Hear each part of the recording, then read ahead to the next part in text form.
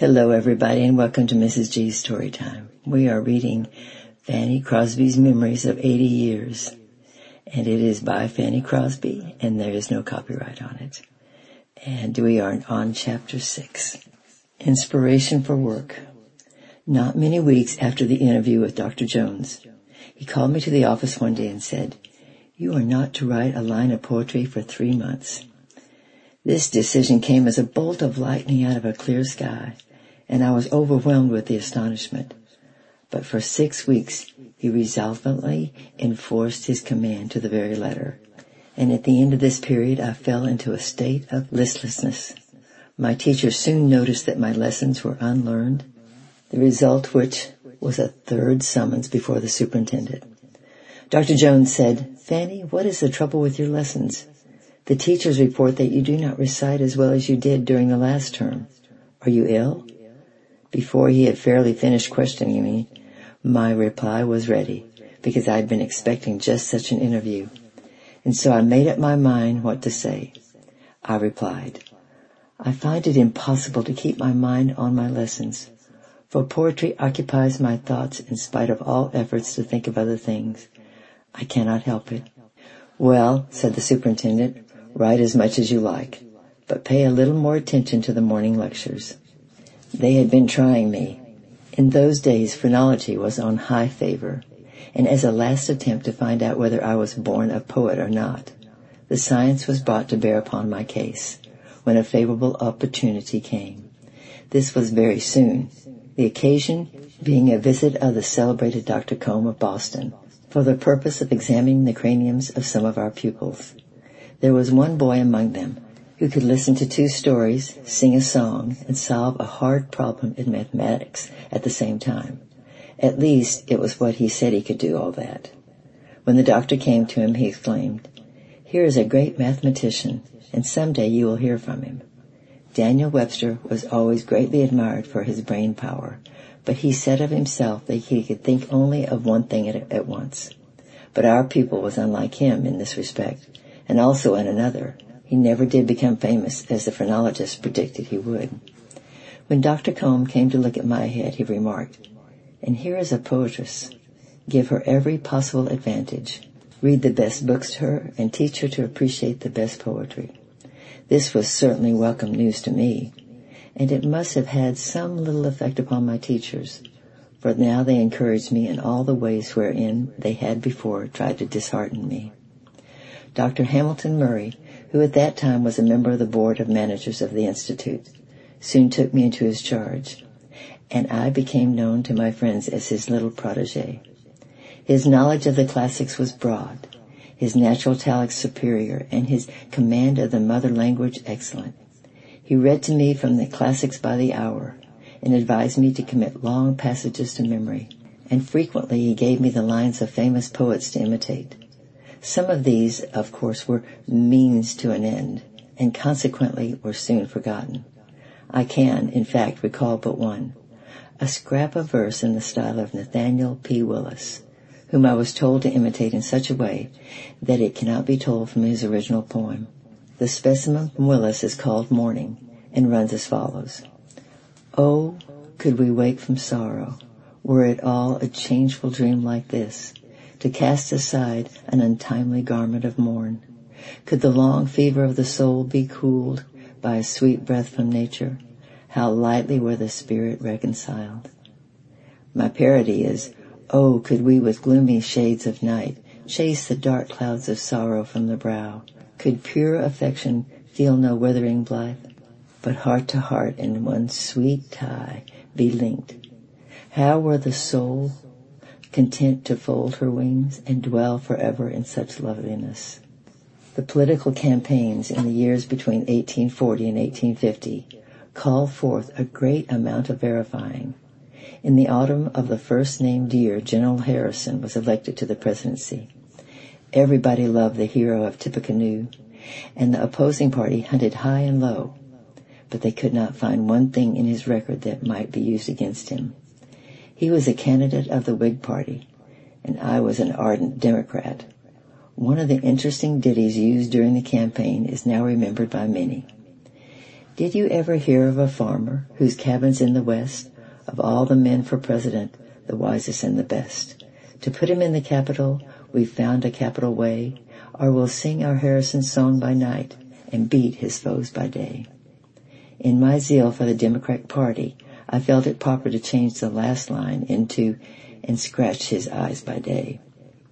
Perhaps the best remembered song is Tippecanoe and Tyler too, the first lines of which are, "Oh, what has caused this great commotion, commotion, motion, our country through?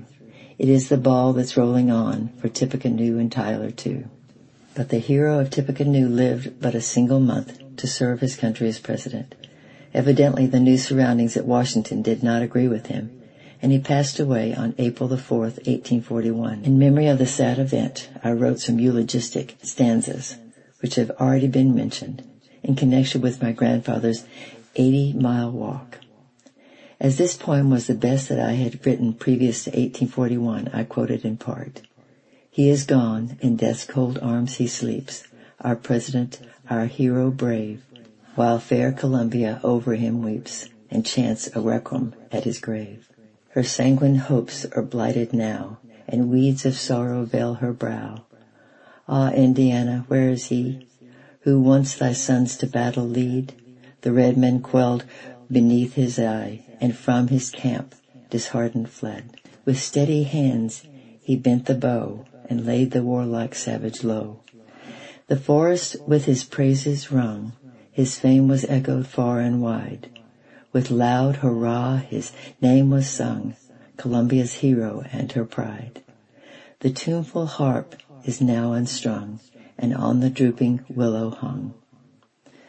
One afternoon at the commencement of our summer vacation, our superintendent came in and said that President Tyler, who succeeded General Harrison, was in the reception room, and that the mayor and the common council were with him.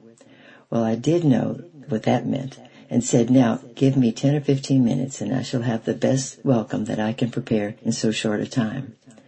I recited my poem and then sang a piece, and concluded by singing a song, which I had composed for the previous 4th of July, all of which I remember is 2 lines of the chorus.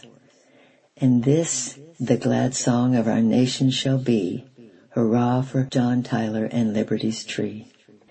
As memories roll back the curtains of the years, I behold again the institution with its spacious halls that rang with mirth and song, its school rooms filled with happy hearts and smiling faces, the chapel where at morn and eve and on Sabbath days we gathered for religious worship, and the beautiful playgrounds from which the dear sounds of the bell called us from our fun to our duty. But a shade of sadness steals over me, and I ask, where are the friends of my youth, and where are those treasured ones gone? Instantly the names of Cynthia Bullock, Catherine Kennedy, Mary Maddox, Anna Smith, Imogene Hart, and Alice Holmes are on my lips. They were among my earliest associates, and their voices come back mingled with sweet memories of sunny past. The murmur of the afternoon breeze and the echo of the woodland and the quietness of the twilight. And now I fancy that we are hastening from the school room for a 15-minute recess. Again we stand together in a group in some remote corner, repeating the lessons we have learned and striving not to forget any of them before tomorrow's morning class, when they would be reviewed. Thus the past indeed blend with the present. Life in those years had few changes for us, and we trusted the many hopes for the future to a wiser guidance than our own. Of all this happy company of girls who were at the New York Institute before 1840, only Imogene Hart and Alice Holmes and I are living. Miss Hart possessed a deep love for music, inherited from her father, under whose judicious training she was able to sing from many classic authors before she was 10 years old, and I am glad to know that her voice still retains its sweetness. Judging from the music and poems she sends me from time to time, I am confident that she has not lost her old fondness of the divine arts.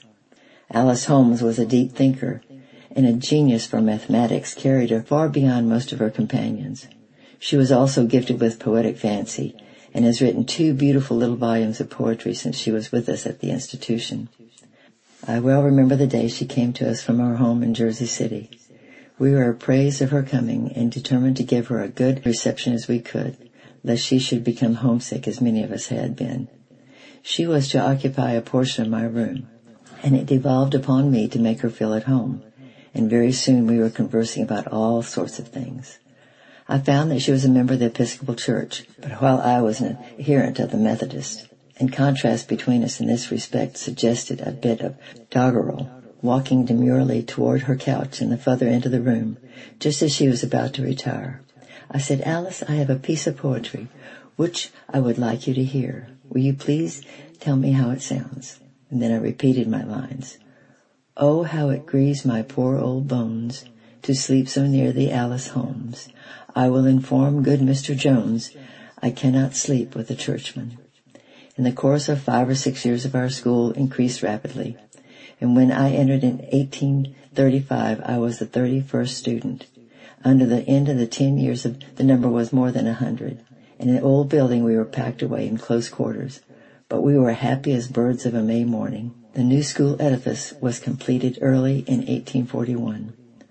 Thanksgiving Day was always one particular interest to us, for besides a hearty dinner and reunion of the pupils in the morning, in the evening there was entertainment to which the Board of Managers were also invited. One of these social gatherings, 7 of us girls recited a dialogue that I had written for the occasion. The subject was New England and New York. It was dedicated to Mr. James F. Chamberlain, our superintendent, who is a native of Rhode Island.